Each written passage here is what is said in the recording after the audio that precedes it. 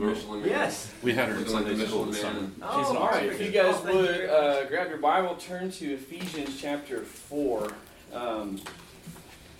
Actually, let's recap real quickly where we were last time. So before we go to Ephesians 4, turn to James 1 and just remind ourselves, because today really is going to be part 2 of our last time together. So in our last session, we dealt with sin, the process of sin, and temptation.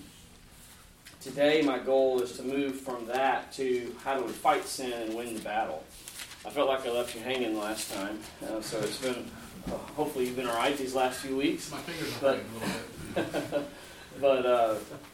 but I'm excited to dive into Ephesians 4. But let's look at James 1:13 and just remind ourselves of where we've been. So, verse 13 says, "Let no one say when he's tempted, I am being tempted by God. For God cannot be tempted by evil, and he himself does not tempt anyone. But each one is tempted when he's carried away and enticed by his own lust. Then, when lust is conceived, it gives birth to sin. And when sin is accomplished, it brings forth death." So we walked through that progression last time. First of all, obviously God does not tempt us. We're never to blame God for our sin.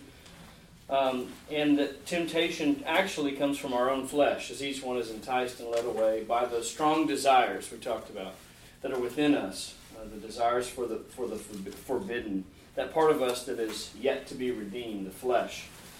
And we walk through in verse 15, once lust has conceived, so it starts with that strong desire, but once you've made up your mind like a fish after a lure, I'm going to go get that. Lust has conceived. It gives birth then to sin, and sin brings forth death.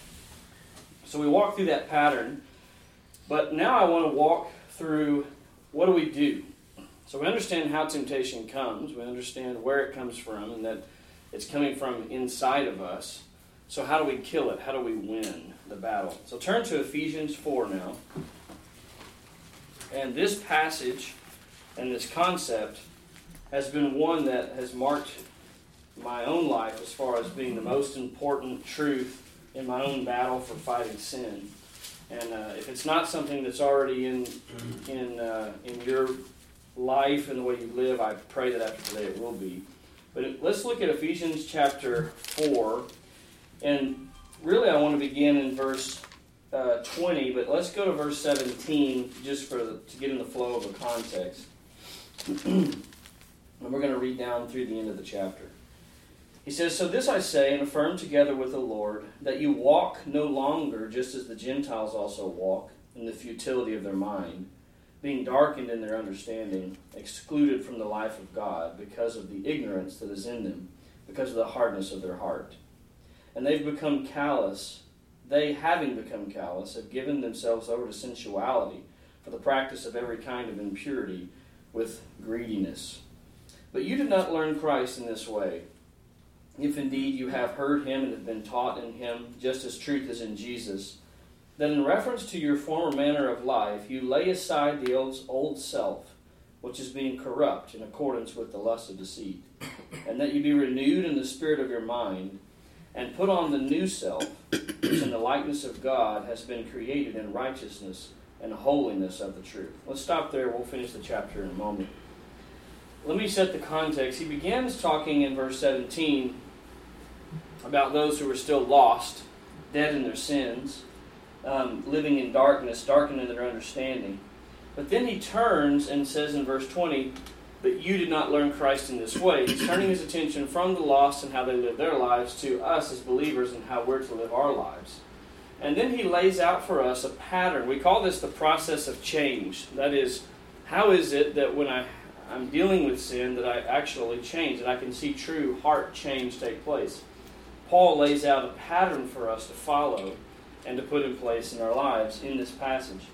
Verse 20, "You did not learn Christ in this way, if indeed you have heard him and have been taught in him, just as truth is in Jesus." And then he lays out, beginning in verse 22, a 3-step plan for change. Verse 22, "That in reference to your former manner of life, you lay aside the old self," that's part 1, "which is being corrupt in accordance with the lust of deceit, And that you be renewed in the spirit of your mind, that's part 2. And put on the new self, part 3, which in the likeness of God has been created in righteousness and holiness of the truth. Now, he begins with, in verse 22, in reference to your former manner of life. That is the way you used to live, the sins that used to dominate you before you came to Christ. That, in your Christianity, in your Christian life, still raise their ugly head in temptation to draw you back into those sins. In reference to that, the first thing that you have to do in the battle with sin, he says, is lay aside the old self. Easy way to remember that is put off. To put off that sinful pattern. That word lay aside is the same word in Greek used for just like taking off an article of clothing, taking off a jacket and throwing it away from you. The idea is get it completely off of you. Take that off. And then secondly, he says, renew your mind. Verse 23. A lot of people, when it comes to the battle with sin, they stop at verse 22. They spend all of their time trying to just stop sinning, putting off. Stop that. Don't think that. Don't say that. Don't act like that. I shouldn't do that. You know, that's the whole battle of sin in their mind. Don't. The problem is that's only step 1 of the process. And what gets so frustrating is people really are trying. They're putting forth effort. I don't want to do that. Stop. They find themselves doing that sin again, and they just get frustrated and despondent. I don't know. Am I even a Christian? How can I do this? What do I do? Well, the issue is they're stopping at step 1 and not moving on to the rest of what Paul says. And if all we do is live, stop, don't do that. Stop that. Don't think that way. We will constantly be failing in the battle with sin. So we have to move on to step 2 and step 3. So the first thing you do is put off. But then you move on to verse 23, and that you be renewed in the spirit of your mind. So not only are we to put off that sin, but we're to bring our minds then back to truth. So think of it this way. You're presented with a temptation. That temptation is tempting you to do something that is sinful, therefore it's not in accordance with truth. You put that off, you immediately turn from that sin and bring your mind back to the truth of Scripture. You renew your mind with the Word of God. And so, okay, that's not true. That's not what God would have me do. Reminding yourself, what does God say? What does the Word say? That's the renewal of the mind. Bringing your mind back to the truth and meditating upon the truth. But even that is not the end of the process. That leads to step 3. And put on the new self, which in the likeness of God has been created in righteousness and holiness of the truth. He's talking about the fact that we now have a new nature. We are tempted in our flesh to go back to our old patterns of life, but we now as Christians have this new nature. And he says, after having put off and renewed your mind with the truth, you've got to actively put on, in the sense that living in accordance with your new nature. Do the things that God says to do. The temptation comes to do the thing that's evil. Put that off. Bring your mind back to the truth. What does God's Word say?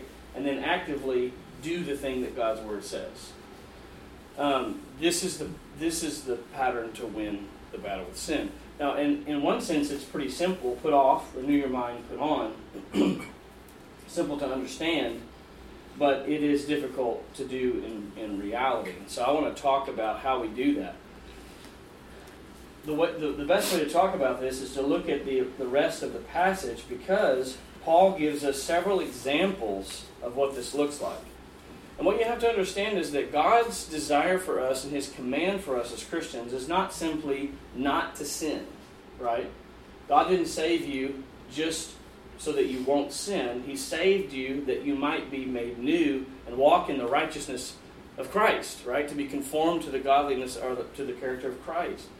And so He saved you for the positive reason of actually transforming you into someone who is righteous, actively righteous. So if all we do is think of our sanctification as trying not to sin, we're missing the goal. The goal is to actually become righteous. So in each of these examples that he gives, I want you to notice Paul doesn't stop with just the negative. he moves to the positive of what we must do in the place of that sin. So verse 25, he gives the example of lying. Let's say you're dealing with the sin of lying. What do? Therefore, laying aside falsehood, so put off that sin of lying, speak truth, each one of you, with his neighbor, for we are members of one another. This is what he's saying. It's not enough for the Christian to be content with stopping their pattern of lying. The standard of God is to have a mouth that is characterized and filled with truth. You see that? He says, not only do I want you to lay aside falsehood, I want you to actively speak truth, each one of you. So the mouth that used to be known as a lying mouth, that no one could trust what came out of your mouth, now is transformed to the guy that everyone's going to say, hey, what was the help us in our dispute. What was really true? Because they know that you will tell them the truth. That is the character change that God produces in the life of a Christian. That's the mindset that we have to have. I'm not just trying not to lie. My goal is to focus actively on filling my mind with the truth. And of course, in doing that, I'm not lying, right? But the focus of our attention has to be on what we're filling our mouths with, not just on what we're trying not to say. Think of another. My favorite example is actually in verse 28. In verse 26, he gives the example of anger as well. Be angry and yet do not sin. Do not let the sun go down in your anger, or give the devil an opportunity. What he's saying is, deal with your sin right away. When you're tempted towards anger, deal with it. Don't let the sun go down. Don't let the end of the day come before you have dealt with that issue. Don't let that anger becomes a temptation towards all sorts of other sin. And he's saying, don't let it have an opportunity for that. Kill that and deal with it right away. Reconcile with that person. Now, verse 28, I love this one. It deals with the sin of stealing, of theft. What is the person who deals with this sin supposed to do? Verse 28, he who steals must steal no longer. So he's got to put that off. But rather he must labor, performing with his own hands what is good, so that he will have something to share with the one who is in need.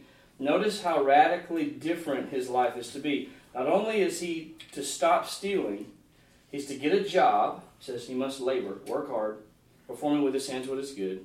And then he's to do that so he'll have something to share and give away with other people. So the one that was known for taking from people is freely giving of his possessions that he has worked for and earned to bless other people.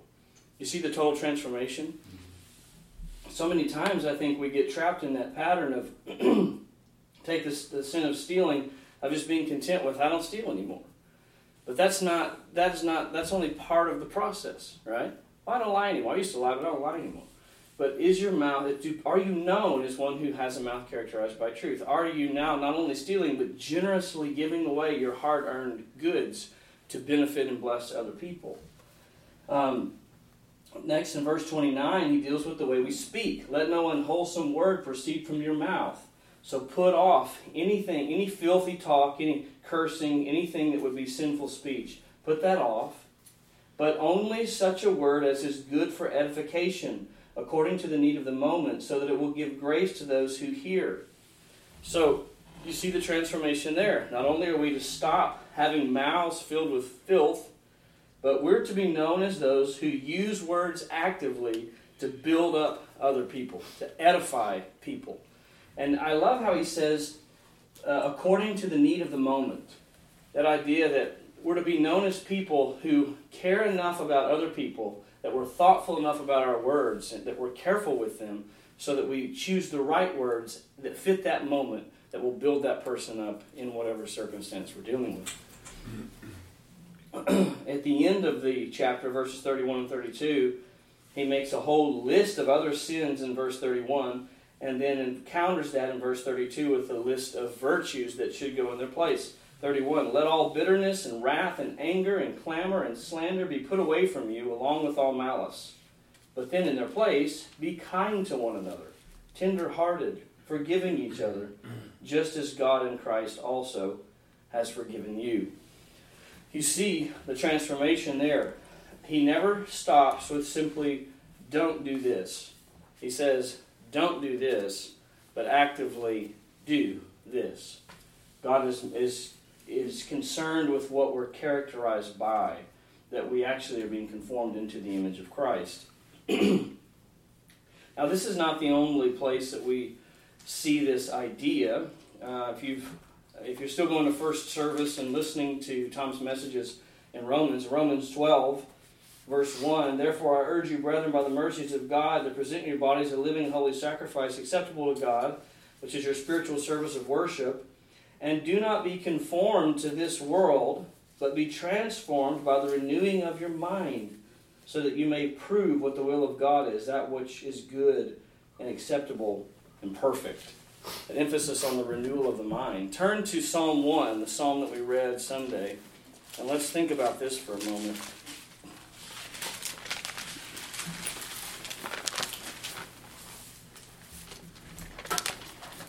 Notice what characterizes, notice first of all negatively what doesn't characterize this man, and then positively what does characterize this man. Psalm 1, "How blessed is the man who does not," here's the negative, what he doesn't do, "does not walk in the counsel of the wicked, nor stand in the path of sinners, nor sit in the seat of scoffers." So he has put off those influences of sin.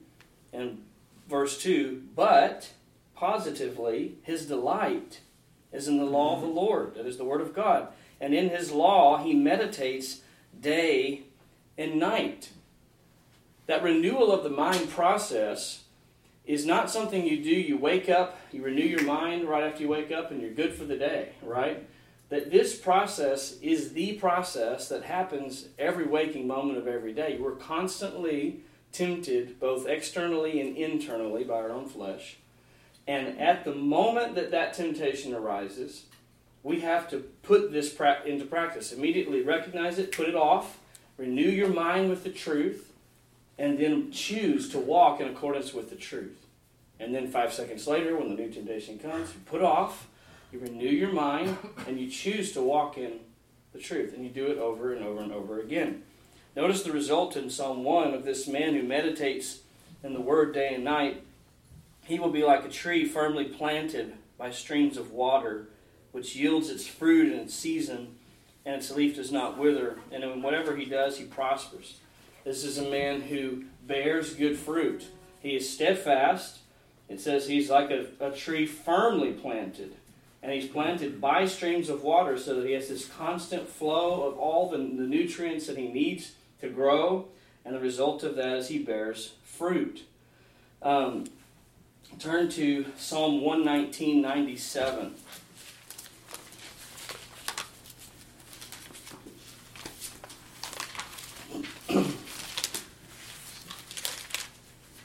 Psalm 119:97.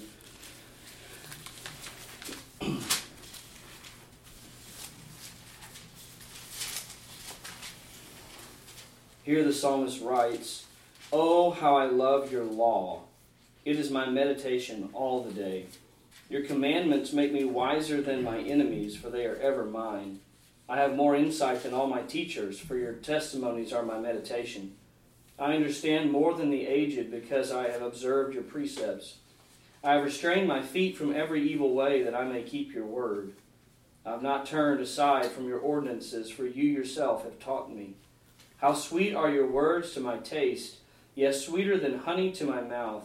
From your precepts I get understanding, therefore I hate every false way." Notice over and over again the correlation between the meditation of his mind on the Word and the result of that in his life of both gaining wisdom and living a transformed life in regards to sin. Because of his meditation on the Word, verse 101, "I have restrained my feet from every evil way, that I may keep your word." He says, "I haven't turned aside from your ordinances, for you yourself have taught me." How is it that God has taught him? Because verse 97, "Oh, how I love your law, it's my meditation all the day." His mind is continually in the truth and in the Scripture. So let me ask you a question, and this is not to answer, this is just to ponder, but how are you doing in memorizing and meditating upon Scripture as a regular activity in your life? If we're going to meditate on the truth every day, that certainly includes reading the Bible in the mornings or in the evenings or whenever you have your normal Bible time. But it can't end there, right? That's certainly not what he means when he says, it is my meditation all the day. Rocky hit on this some at our men's event. And when he gave me the idea of what he wanted to talk about, I said, that'd be great, because it's right in the vein of where I'm going with our discipleship group, and thinking about these things. That the godly man has a godly mind.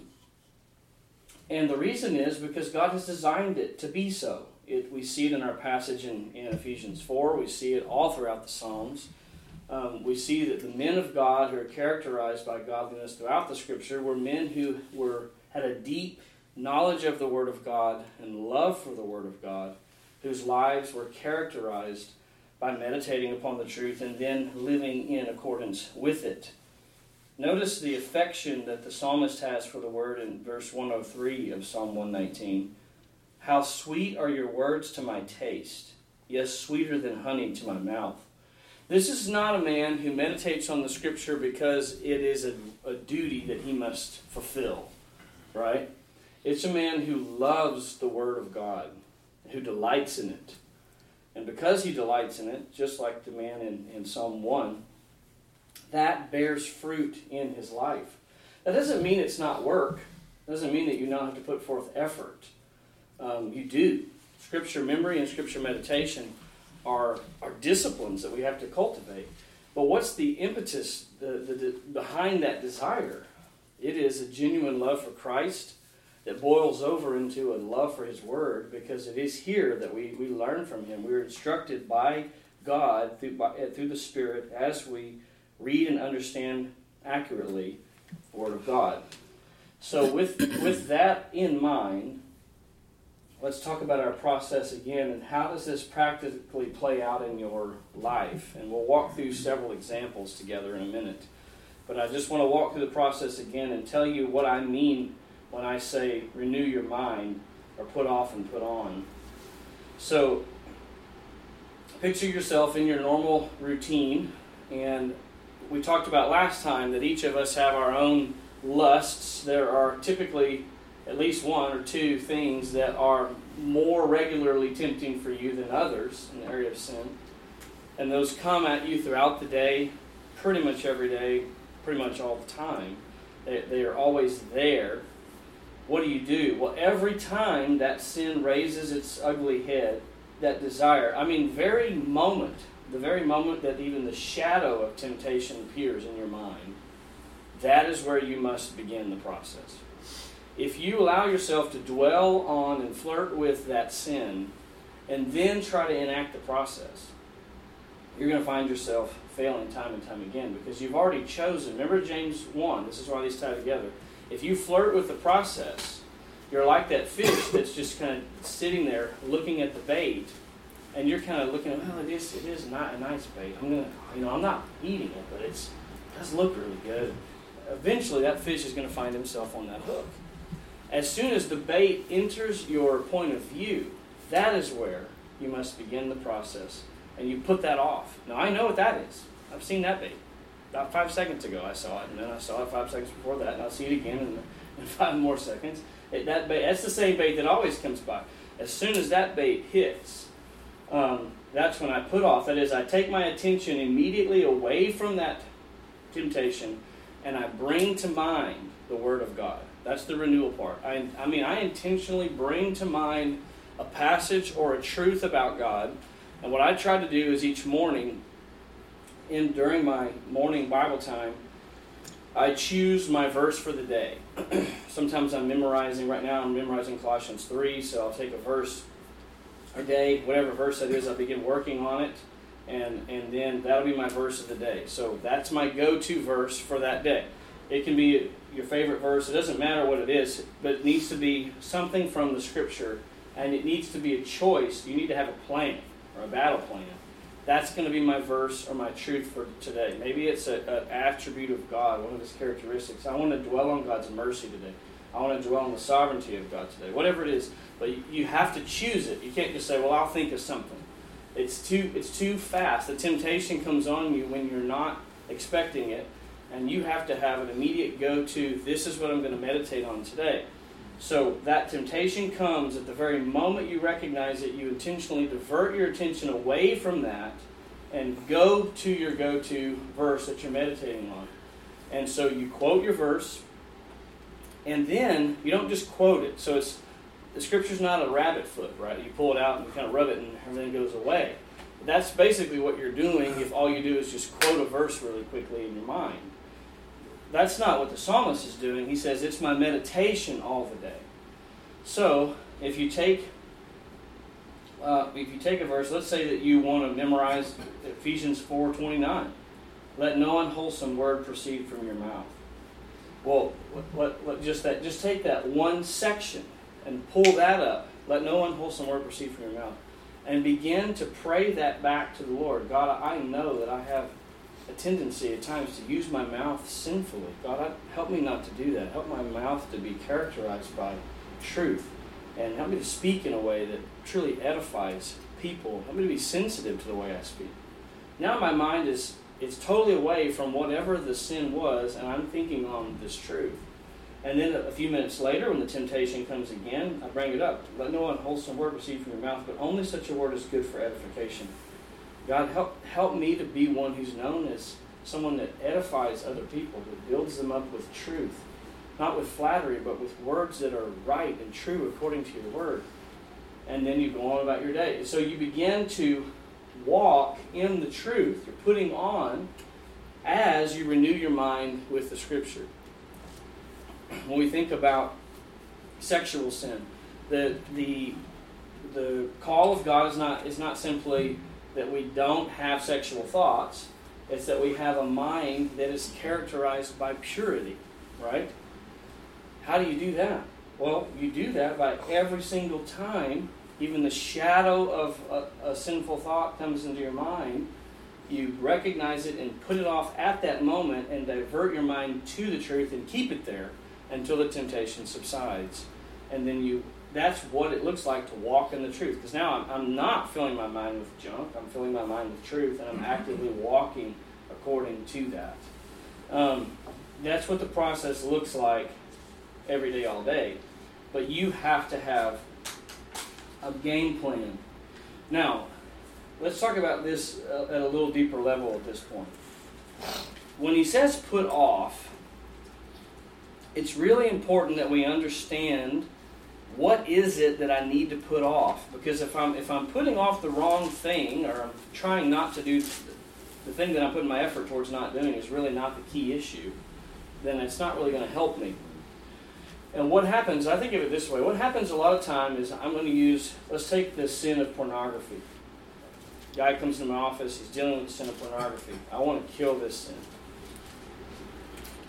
What often happens is you look at your tree and there's pornography, the fruit of pornography is there. So you think, I want to put off and put on, so I'm going to cut off that apple and I'm going to tape on this apple, right? I'm going to tape on this holy, righteous apple onto where the old apple was of pornography.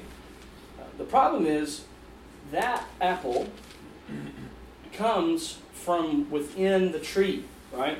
The tree is producing that apple based upon something within the tree. So first of all, the tree has to become, you have to be a Christian. But even as a Christian, as you see sin popping up on your tree, producing the fruit of sin, you have to get back down to the root of the issue. What is it that is really bringing me to the point of producing the fruit, pornography? Because if you try to start at that level, pornography is a decision that starts way before a person actually gives into that sin. Most sins are. There's a process that takes place in the heart and the mind that way precedes the actual fruit of that sin. And our job is not to be distracted just by the apple, but go deeper than that and say, what is it? What are the sins I'm committing on the way? If I can kill the sins that are on the way, then I'm never going to produce the apple in the first place. And what will happen is a guy, for instance, let's take the sin of pornography, they allow themselves to steal glances all day long from the women that they pass in their lives. from billboards, from women at work, from wherever it is. They're constantly stealing glances. And that builds up over time. Or they're meditating, dwelling on the woman that they saw at the store or wherever it is, and they're building up, they're committing those sins internally, so it reaches a point where that's not enough, that I need to act out on that, and then the sin of pornography or other sins are produced. But then you say, I just can't kill this pornography problem. Well, that's because you're losing the battle way back here. And if you want to put off pornography, what you really have to be putting off are those small battles throughout the smaller, more frequent battles throughout the day. And when you're killing those, then you're not going to find yourself nearly as often even thinking or wanting to go and look up something that's inappropriate.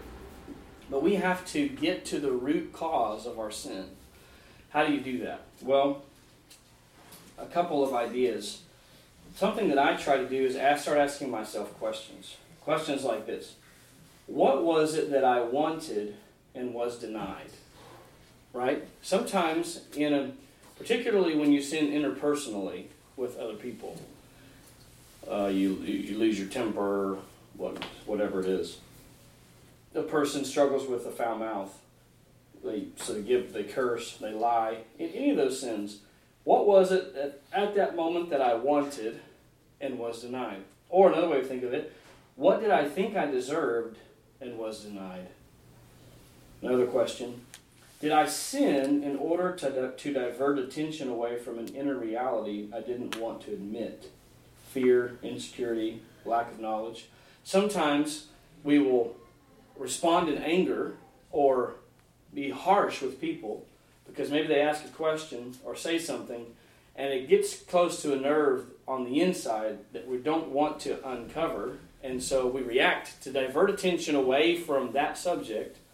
We react quickly with a biting tongue because I don't want to admit I don't actually know the answer to that question, or that was a good argument and I don't know how to defend it. And so we sin really because we're diverting attention away from another issue. That often helps me a lot, just to ask some of those simple questions. What was it that I thought I deserved and I was denied? Was it respect? Was it, some recognition? You don't get the promotion, and so you lash out at your boss, or you talk badly about your boss behind their back, or what is it that was it a vacation? Was it what is it that you thought you deserved and you were denied? Because that will help you see the issue in your heart where the problem really lies, that is producing the fruit of the external sin that you're trying to kill. So let's walk through a couple of these sin issues that we as men and just as sinners in general can deal with. I brought up the issue of pornography earlier because that's one that, with men especially, that it comes up frequently that I deal with in counseling. I thought it would be helpful to walk through that particular sin in more detail. So when we think about pornography and the root of that sin, when you get down to it, at some level, there is an element of selfishness and self-love at the root of that sin. Pornography is a very selfish sin. It is all about me satisfying myself when I want to, in the way that I want. And so while there is a sexual sin tied to it, if you just think of it as a sexual sin and don't realize that behind it is really this self-love and a exalting of self, then you'll find yourself really not ever getting to the heart of what that issue really is. And so, when a person's dealing with pornography, I begin to deal with them not only on how to do the things like putting things on their computer to block things and things like that. Those are important things to do. But I begin to deal with the issue of selfishness in general. Because a person who tends towards pornography will have a pattern in other areas of a lack of self-control, of giving themselves what they want when they want it. And that is a pattern, and that's a pattern that doesn't ever stay in a little box. You'll find it in other areas, whether it's entertainment or food or whatever it is. there will be other things where they live the way they want to live. And pornography becomes an outward way of, it's interesting, people deal with it at the best and the worst, on their best and worst days. When they have a real big high, they get the promotion at work, or they do something really good, there's that tendency and that selfishness to say, well, I've earned something, right?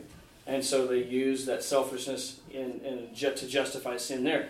Or when they have the worst day, woe is me, I'm just a nobody and life's going to be terrible all the time. And they use that, which really is, that self-loathing is pride and self-love. It's, I didn't get what I deserved, or I should do better, but I didn't, and because of a high opinion of self.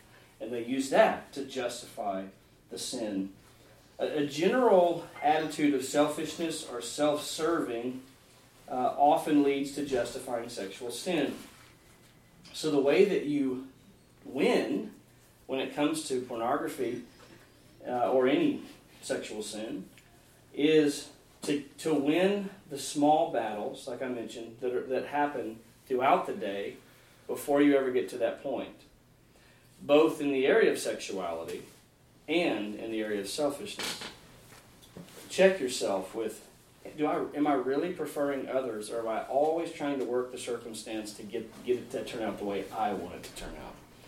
Am I really deferring? Do I really consider others as more important than myself?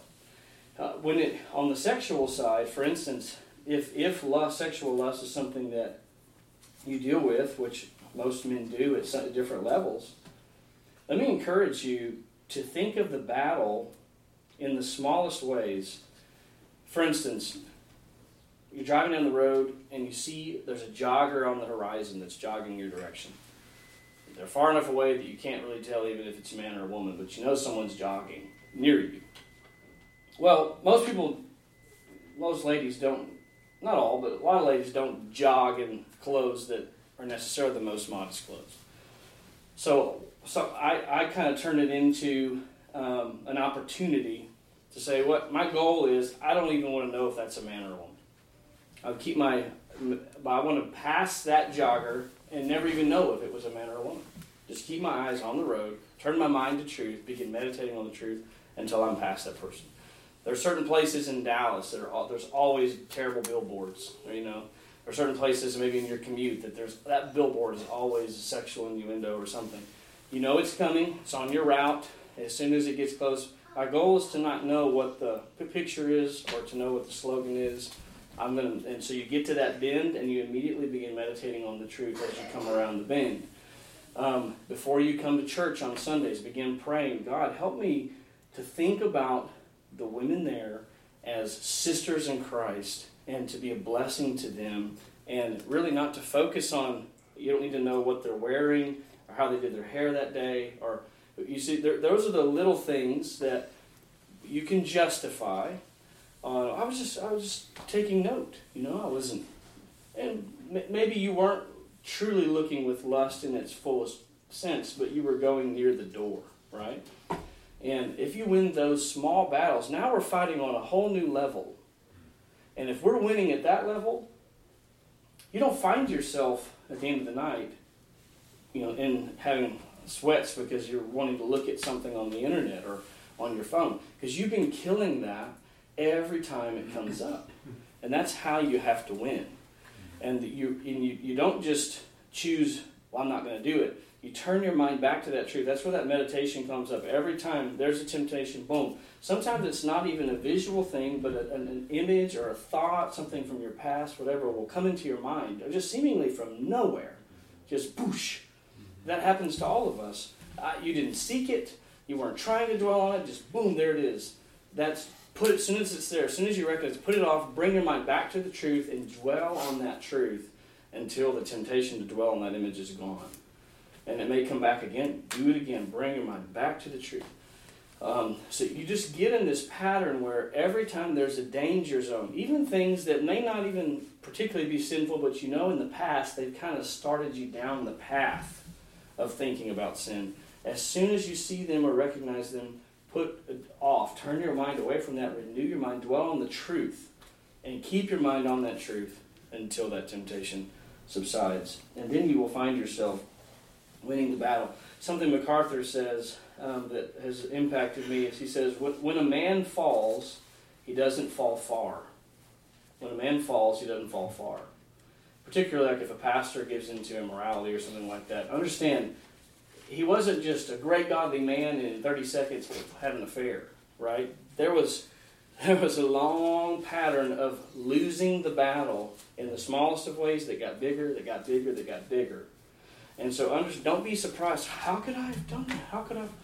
If you look at your life, there will be a pattern. There'll be a crumb trail, right, that goes way back. And that's how I could have done that. I've been giving in to this sin in the smaller ways all day long. And so we have to be very, very suspicious of ourselves.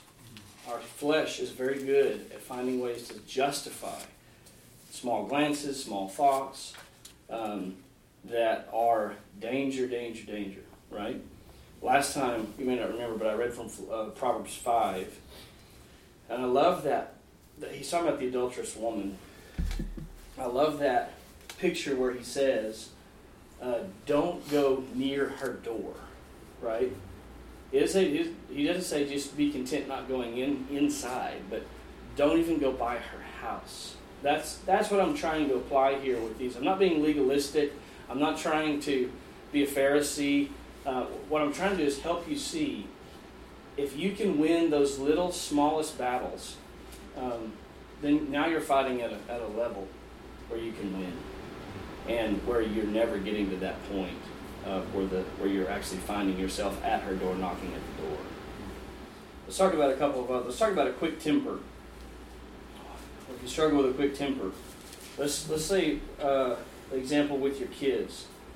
Your kid spills the milk, and you raise your voice at your kid. It's easy for us to say, well, you have an anger problem, and so we need to work on your anger. You do in one sense, but again, there are other things behind that. For instance, with them spilling the milk, are you mad that he spilled the milk, or the fact that you now have to clean it up? Sometimes I find myself frustrated with my kid, and I step back and realize, I'm not really frustrated with you. I'm frustrated that I'm having to do this right now. Right? Mm-hmm. Am I the only one? Okay, yeah, it's like, and then I realized that's another sin that I have to deal with, right? It's not just that I was quick to be too sharp or too hasty. It's that I have to crucify my love for myself and my comfortable little life and my me time in the afternoon and my vision of what this was going to be till bedtime. And now here I am having to deal with this issue where I have to truly love my child above myself enough to say, I need to slow down, I need to care for them, I need to work with them. They spilled the milk, that's not a sin issue, they're a little kid. How many times did I spill the milk? I spilled something yesterday. I'd be kind, love them, serve them. Sometimes it's not that you're mad that they spilled the milk, it's that you're embarrassed because it was in front of the friends you had over for dinner. And now it's ruined the image that you thought you had, that you wanted them to have of you and your family, or whatever it is. I want you to be careful and sensitive to what are those other hidden sins of the heart that are at the base level, really what's driving what's coming out of my mouth right now. Because often it's not the issue that's right in front of you. It is some other battle that you've lost long before then. And that's where you start asking those questions. What was the real issue? What was I really upset about? What was I denied? Was it my evening of peace? Was it my perfect little family I had in my mind? What was it? And crucify that sin, confess that sin, and then begin battling at that level. Okay? So now when I come home, I have this temptation to want my evening to be nice and calm and whatever it is. And so on the way home, I have to be turning my mind to truth, quoting Philippians 2, 3, and 4. Do nothing from selfishness or selfish ambition. I've got to consider the needs of others. So begin praying for each of your kids by name and praying for your wife. I don't know what their day was like today. I don't know what help me to be a blessing when I get home. God, help me to be interested in my kids' lives and to sit and spend time with them. May they know that I love them, and may I be a blessing to them. now I've turned my mind and I'm fighting at the right level. I'm dealing with my selfishness, which is really the problem. And I come home a whole different dad, right? And now, oh, you spilled the milk. That's all right. Let's pick it up together. Let's do that. It totally changes everything because my eyes aren't on me. They're now on my kids, right? Or on my wife. The same thing. Sometimes you get frustrated with your wife and you say, well, it's not what you said, it's the way you said it. It was your tone and this, that, and the other. And those times there's validity to that. We need to be careful in the way we say it. But could it be that there was some truth to it that was biting and you took the opportunity to push that aside because she didn't say it well? So now you had something to deal with her that kept you from having to deal with what it was that she actually brought up. We have to take ourselves a step back with our wives if they bring up something to us and say, okay, regardless of how or when it was brought up, is there any truth to what was just said? Even a grain of it that I can confess that needs to change. Start there, and then we move our way forward. What we often do is start with, let's talk about the presentation here, okay? Because that's the way you said that, the timing, that was all off. And you know what I'm saying? And what we're doing is like, no, back up. You know what? I see that. And I'm sorry. I apologize for that. And here's what I need to do to work to change that. We begin there. And then eventually, if legitimately, a lot of times you realize after that, I don't even need to address anything because it was just my sin in the first place. But after doing that, if there is a pattern of not bringing up things in the right way, then you can deal with those in a kind, loving way after you've been repentant of whatever it is that was going on. But we like to flip that around the other way.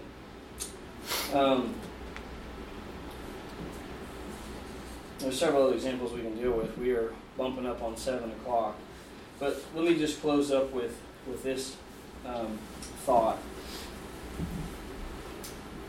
The Bible memory and meditation are, I feel like, a dying art. The Puritans did it really well. There have been these pockets of church history where it's been emphasized.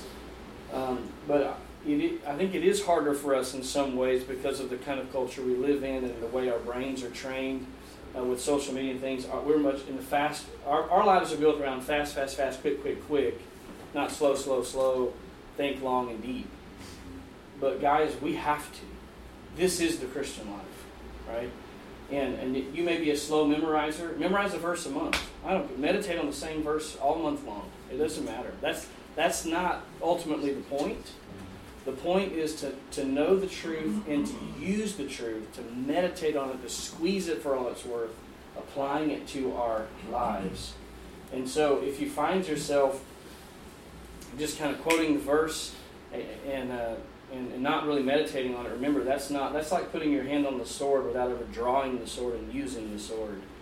You put your hand on the sword and pull it out and use it by going word by word, thought by thought, praying that back to God. That's what biblical meditation looks like.